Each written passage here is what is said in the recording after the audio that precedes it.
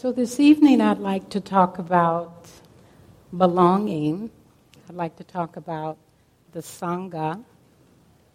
And I'd like to talk about bridging what divides us as a spiritual community. And before I start talking about that, I'd like to introduce you to some of my children. Romaine Brisbane, 34, Phoenix, Arizona, died December the 2nd, 2014. Tamara Rice, 12, Cleveland, Ohio, died November 22nd, 2014. Akia Gurley, 28, Brooklyn, New York, died November the 20th, 2014. Kajima Powell, 25, St. Louis, died August 19th, 2014. Ezell Ford, 25, Los Angeles, died August the 12th, 2014. Dante Parker, 36, San Bernardino, California, died also on August the 12th, 2014.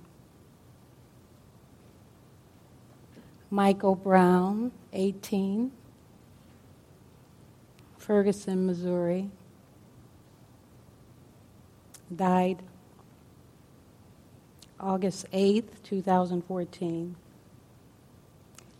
John Crawford III, 22, Beaver Creek, Ohio, died August the 5th, 2014. Tyree Woodson, 38, Baltimore, Maryland, August the 2nd, died August the 2nd, 2014. Eric Garner, 43, New York, died July 17th, 2014. And Jonathan Farrell, right in my neighborhood, 24, died September 14th, 2013. So these are just a few of the names of unarmed African American men, women, and teenagers killed by police officers over the past several months. And I'm Ruth King, their mother. I'm their mother. And as a grandmother of a 20-year-old who's at risk in Los Angeles, and a great-grandmother, and an elder of this planet, in addition to your yoga dharma sibling, I'd like to talk to you about belonging tonight and what it means to be in spiritual community, what it means to have this practice be a source of healing and renewal, not just for me, but for all of us. Now, some of you may have been very touched by these killings or these incidents and may have even known some of the people that were affected. And my heart goes out to you, as is to so many others of the family and so many others that are harmed and killed unnecessarily in our troubled world. And it seems to me, from what I know about these teachings, is that belonging has to do with our relatedness, and it's a relative necessity for us becoming enlightened. In other words, our spiritual community becomes the fertile ground for us awakening. It's our relationship with each other. And whatever that is, that has everything to do with how we wake up in truth together as a community.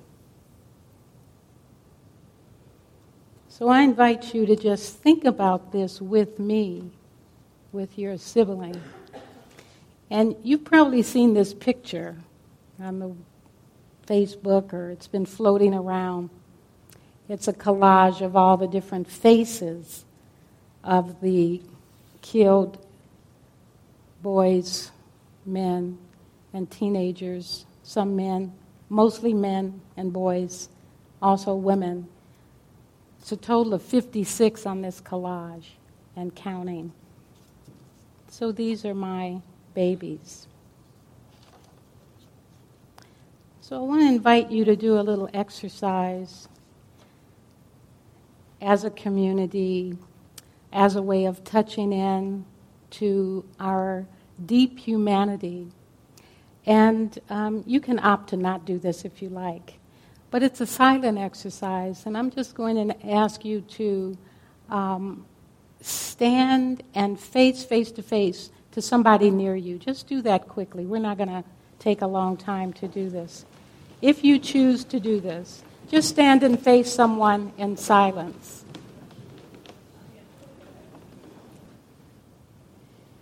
So take a breath here and just look at the person through the eyes of your heart. And just imagine for a minute that you're facing the mother, father, sister, brother, or the children of one of these men and women in the collage. Just imagine that and notice how you feel as you look.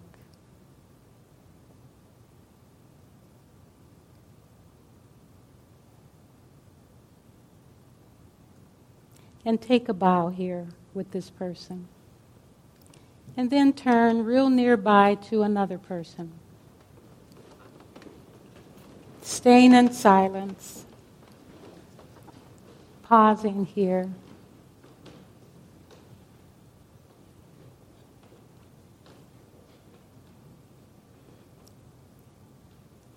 And now imagine here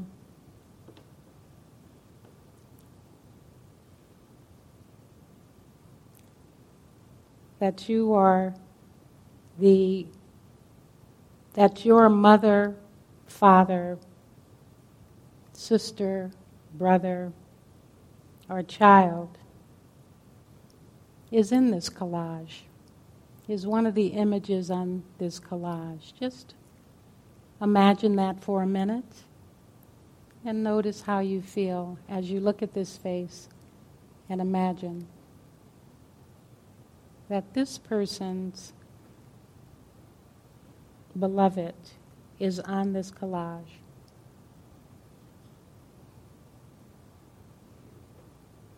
And imagine that there was no indictment or no consequence for that loss. Just consider that for a moment.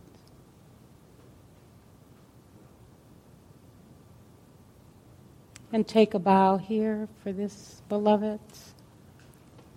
And one last time, one more person, a new Sangha assembly.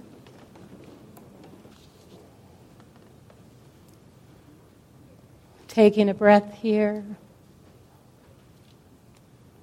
Just noticing how you feel. Look around if you don't have a partner. There's one person there.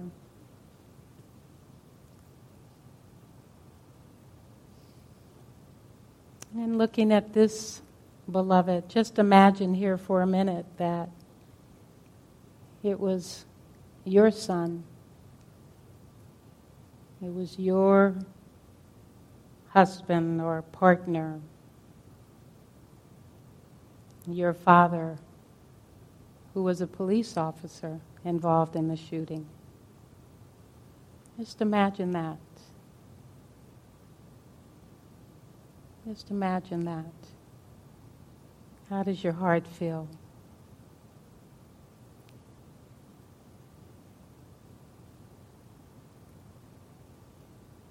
And what would it be like if you've done everything humanly possible and there's nothing you can do at this time?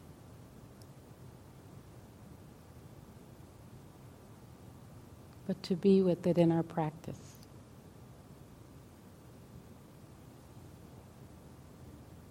Notice what you're feeling. Take a bow here, and then come back to your seat. So, welcome to our world. I know it's something that we've all been affected by. And this kind of tender time calls for wise understanding and a collective action that's grounded in a deep appreciation of our kinship, our belonging, and our karma. That's also a piece of this. Parker Palmer, who is a beautiful author of a book called A Hidden Wholeness, says that belonging is an abundance issue. Abundance does not happen automatically. It is created when we choose community. We choose to come together to celebrate and share our stories. The true law of life is that we generate more of whatever seems scarce by trusting its supply and passing it on. So there's something about Sangha and community and belonging. This is a place where we share our stories. A sacred place to do that. So belonging, again, is a relative necessity for enlightenment. It's the soil. Whatever the rub is, whatever the disturbance is, whatever the beauty is, it's all part of us waking up together. We're so tender, actually, us humans. We're very tender. And I like what Choyan Trungpa Rinpoche says about the soft spot. And Pema Chodron describes a soft spot as the weak link in the hard boundary of the ego structure. The soft spot, which is something we all have. You know, babies have it at the top of their head. If you felt up there, you'd feel it up there too. And we have that little soft spot at the top of our heads. It's a tenderness that we can't really avoid or deny. And it represents a certain access to the heart, this soft spot. So it's the weak link in the hard boundary of the ego structure. And we're culturally conditioned and touched and shaped by our life. Our ego is shaped by coming through these bodies, so we kind of look like the people we're around. And then our lives are touched by our experiences. We're shaped by a sense of what's right and what's wrong. And we move through our lives making sure we can maintain a certain belonging and membership in certain aspects of our lives just out of survival. So we're tender. We're tender in our hearts because we want to be accepted. And that's not always the case. So in our culture, there's severed belonging. There's severed belonging in our culture because of how we're conditioned. It doesn't mean as you're wrong or you're right. It means that we're conditioned, and what is naturally created is a sense of severed separation, us, them, top, bottom, dominant, subordinate types of relationships. Not to mention the trauma that oftentimes is a result of that. So Tara speaks beautifully about trauma and healing, and she says that healing is re-examining old traumas with new resources. So again, the community being a place where we can share our stories, but we can also use the Dharma as new resources for our healing. And that's what I'd like to explore with us tonight. Alice Walker says that, she says, I think we have to own the fears that we have of each other, and then, in some practical way, some daily way, figure out how to see people differently than the way we were brought up. That's her challenge to us as a spiritual community. So what blocks kinship? What is it that is the conditioning that we have that tends to get in the way? What are some of the characteristics that kind of keep the separation happening? Because it's not just around race. It's about any group identity that is either dominating or subordinating our lives. And we tend to be in one of those camps throughout our lives. We all know the dominant experience, and we all know the experience of subordination. So I want to talk about 3 things that tends to happen in our relatedness that interferes with our, that keeps the severing happening. One dynamic is the dynamic of blindness. So the assumption with blindness that happens is the dynamic where we just don't see certain things.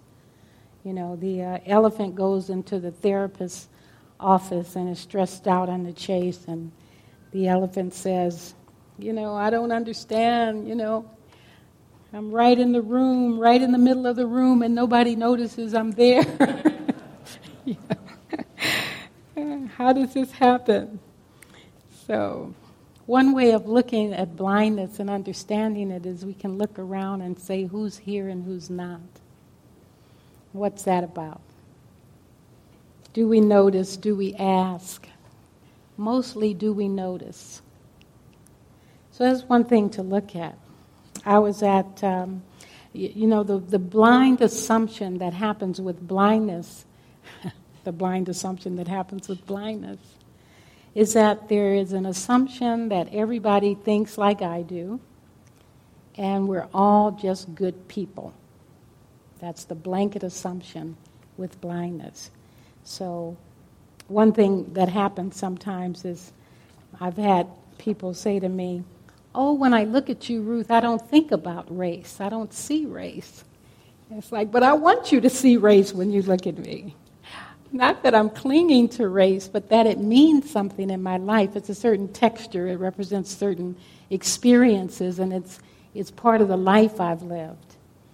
And if you don't see that, and I do understand the sentiment, it's a pure offering of I see you as a pure human being.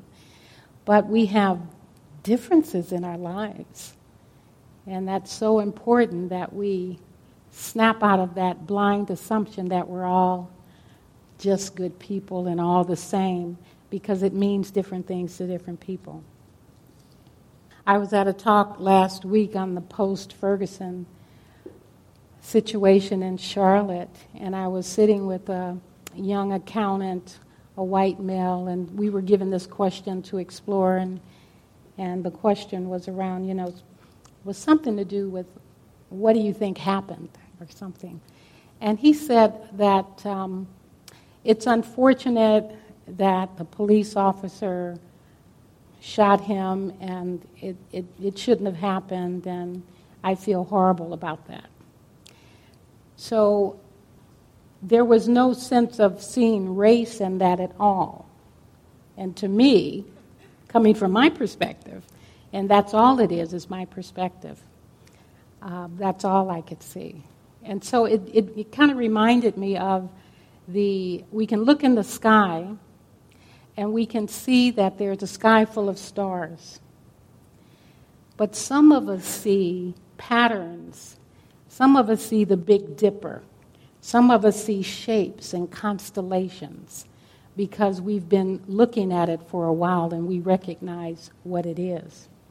Some people just see a sky full of stars. And that's kind of like the difference. What do we see? Some people see, that Gestalt photograph where it's the old woman and the young woman. And you can look at that photograph and forever you can either see the young woman or the old woman. But once you see the old woman and the young woman in the same image, then you can see that, you can recognize it. So the invitation around blindness is not just about seeing what I see. I want to get that clear. But it's seeing something other than the perspective of, oh, we're just all stars. Perhaps seeing the constellation that's there. I understand the star Chiron had been in the sky for eons, but it was only recently, the last couple of centuries, that we were able to recognize it. And what was required was a collective consciousness to be able to see it clearly. And this is kind of the flavor of blindness that I'm talking about, that there are things that are there that we have to kind of shift our view in order to see that it's there, or to entertain a broader kind of story than the one that we hold. So that's blindness. And what happens oftentimes with blindness as a dynamic in our Sangha is that the person who sees the shape is the one burdened with pointing it out. So that can be very difficult. I'm reminded of law reminding me again and again about the use of pronouns. And I just keep screwing it up. And she keeps, and La keeps pointing it out again, very lovingly. You need to get that. You need to see that. You need to see that constellation. And so it's my practice to get it. And my prayer that La tolerates it. But it's a practice. And I screw it up. I don't get it. And I'm hurting people as a process.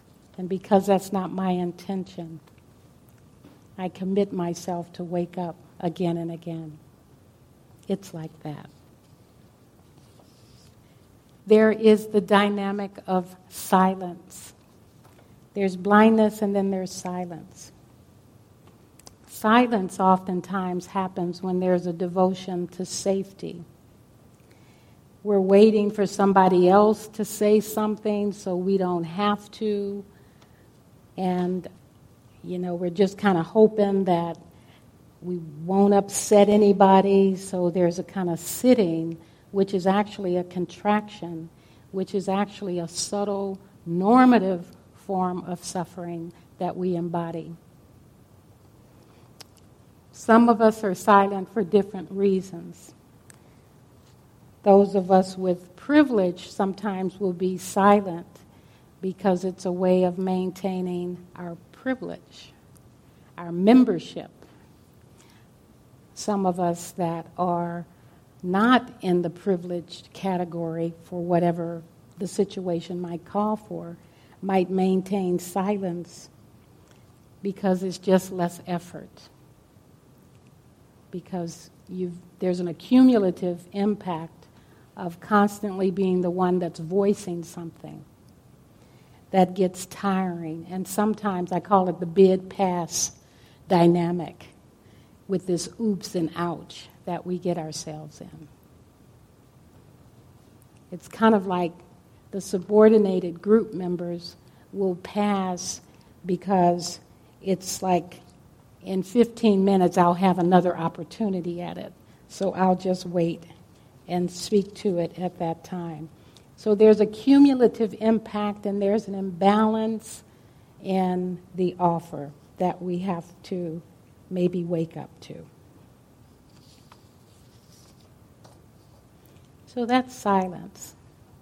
Silence is a very common dynamic and is based on a certain unspoken norm, an understanding of what's right, what's a proper yogi, what's a proper Buddhist, what's a proper teacher, what's a proper whatever.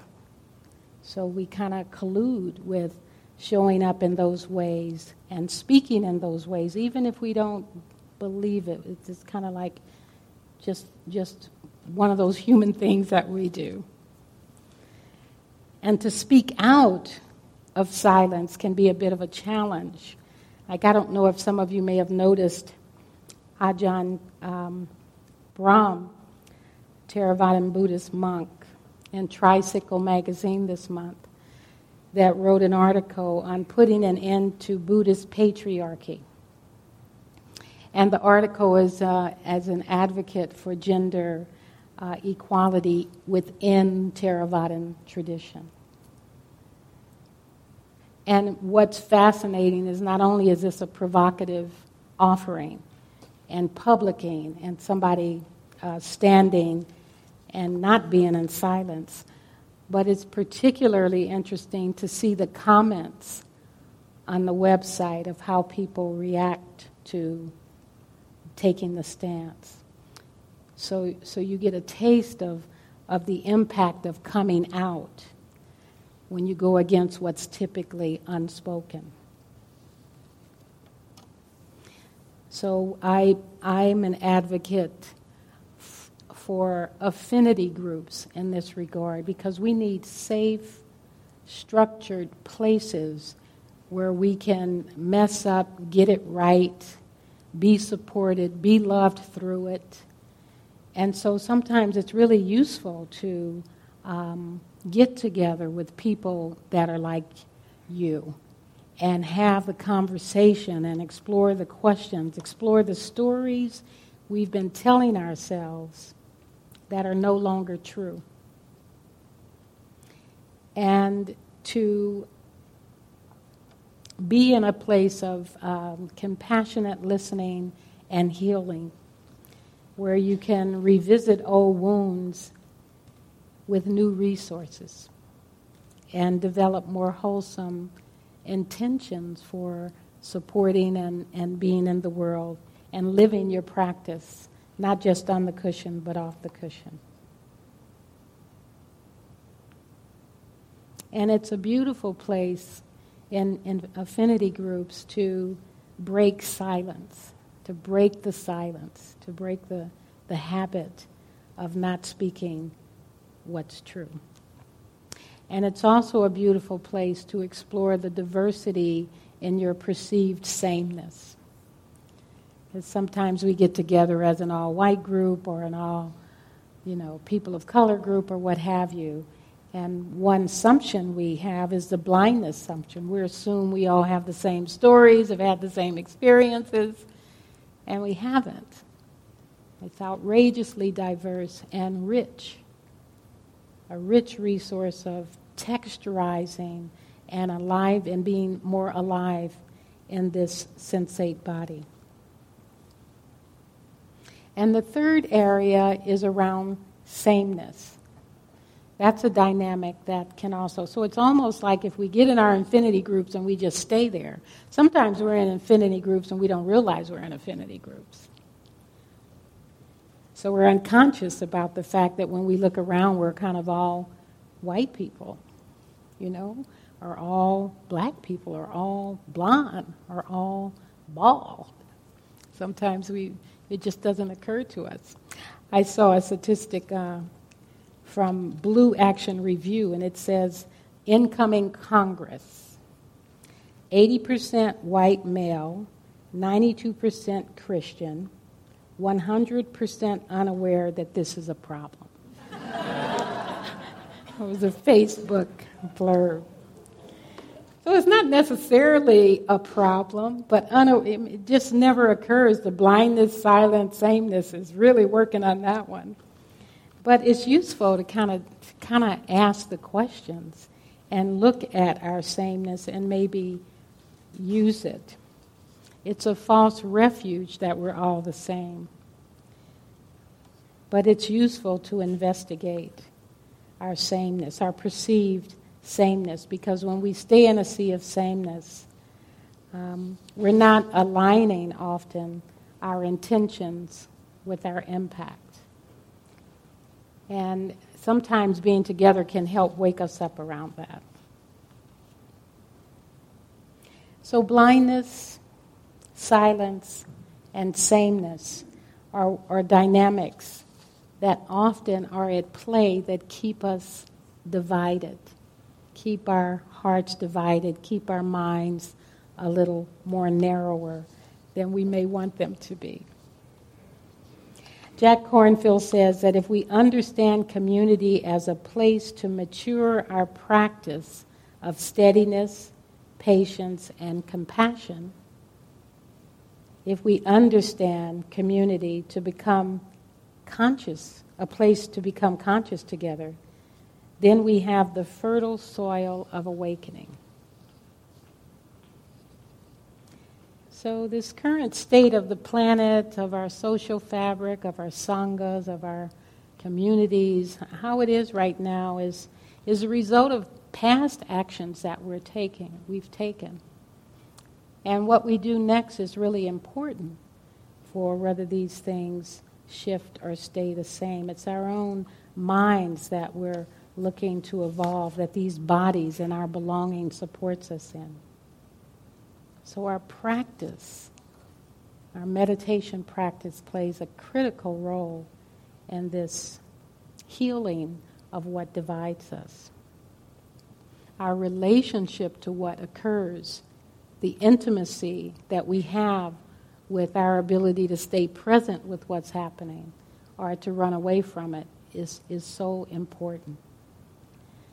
And there's a few practices that I'd like to suggest that really support very directly, I think, some of the areas of blindness, sameness, and silence. The one is to maintain our sitting practice and to establish mindfulness. Because the sitting practice is the place where we can bring the discomfort, bring the confusion, bring the complexity, bring the anger, and cultivate a capacity to sit with it with a heart wide open. This is a practice. This is not something we do right away. This is a life practice as I see it. One of the things we can begin to notice in our mindfulness practice is that our emotions are impermanent, and that the emotions that arise and the thoughts that we have and the beliefs that we start to examine, they can actually be the object of our meditation, the object of our mindfulness. We could almost consider discomfort a core competency for awakening, that we get used to discomfort, that it's not a bad thing, that we actually know when we're in that place of discomfort, that something's cooking, that something's happening. And it's lovely that Tara is going to start a beginning course on the introduction of mindfulness, because that's really a beautiful foundational place for us to begin our process of being able to bear the complexities of our lives. Another practice that's so helpful is forgiveness practice, especially forgiveness practice towards yourself. And one of the ways I've been practicing with forgiveness is to notice the tension that I carry in my body and very consciously and intentionally releasing that tension as I become aware of it. And I'm struck by how gripped I am when I'm walking and being in the world. How tight how tight my muscles are in my behind and my hips and my chest. I mean, there's a contraction that I can feel. And forgiveness practice, in the way I'm speaking to it, is really about releasing that tension the moment you notice it. That's forgiving yourself. When you can soften the tension, the grip that you're carrying in that moment. So see what it's like to have a forgiveness practice where you're releasing the tension in your body when you become aware of it. But be on the lookout for it. It changes. And to have that as a practice for a while. The third area is around Vedana. Vedana is the second foundation in the mindfulness practice. The first foundation of mindfulness is being with the body and the breath. The second foundation is being with the feeling tone. The feeling tone is very different than the emotions. And what's beautiful about a practice of Vedana is that we practice not engaging the story that we have about something as much as we are looking at whether it's pleasant, unpleasant, or neutral. So it's a way of cutting through. It's a sword practice of cutting through the story, not believing your thoughts, not even going with the thoughts for a minute, cutting through the story, coming to the bare bones of, is what I'm experiencing right now pleasant, unpleasant, or neutral? And when you can focus there for a little while, then begin to see, if this is unpleasant, is it rooted in one of the poisons? Is it rooted in greed? Is it rooted in aversion? Do I just want to run away from this? Is it rooted in ignorance, some belief I have that's really not holding true? If we can stay with the Vedana, just the feeling tone, the simplicity of, is this pleasant, unpleasant, neutral, then we can begin to see the deeper root underneath it, which is really driven by one of the poisons, usually, of greed, aversion, or delusion.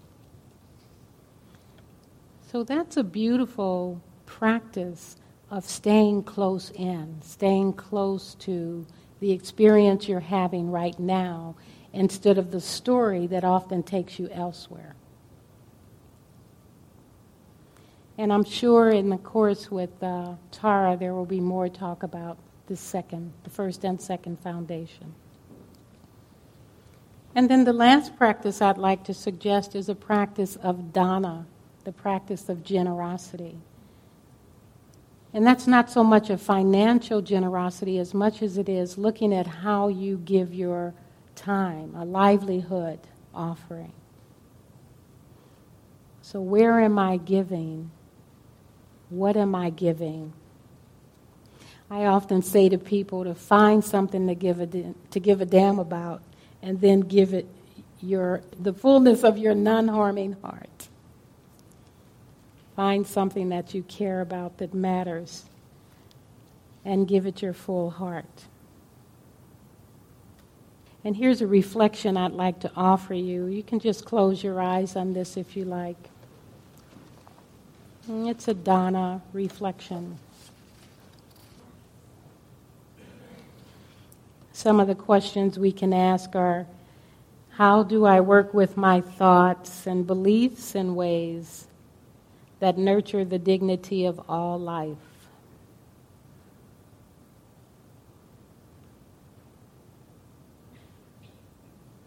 How do I ensure justice without fostering generations of harm and hate, both internally and externally?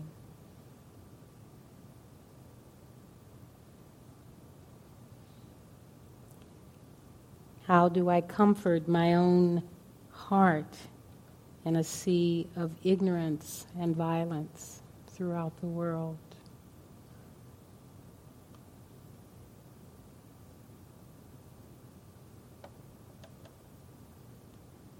And how can my actions reflect the world I want to live in and leave to future generations?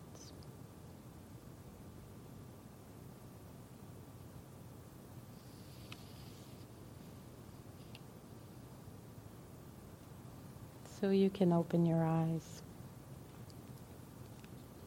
Let me just say that courage is key to kinship and karma. The Buddha talked about conduct as a very important quality.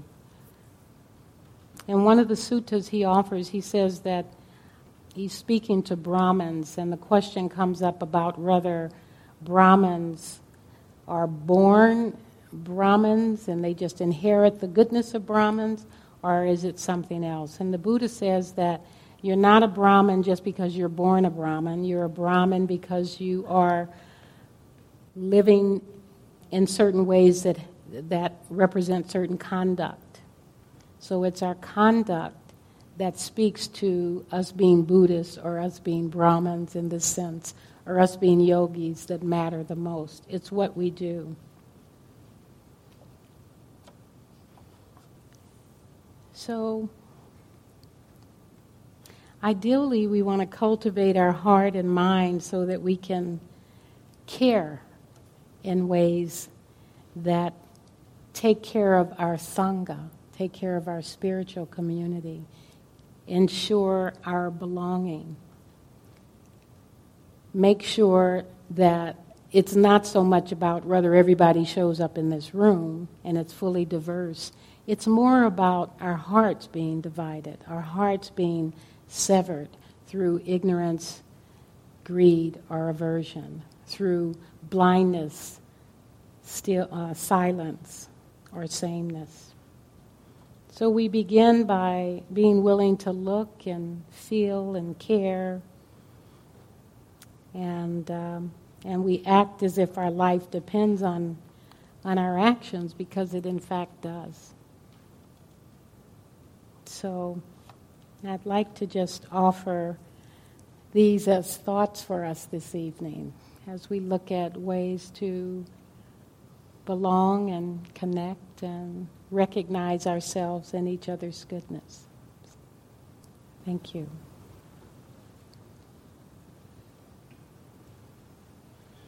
The teaching you have received has been freely offered. If you would like to contact the Insight Meditation Community of Washington to make a donation or to learn more about our programs, please visit our website at www.imcw.org.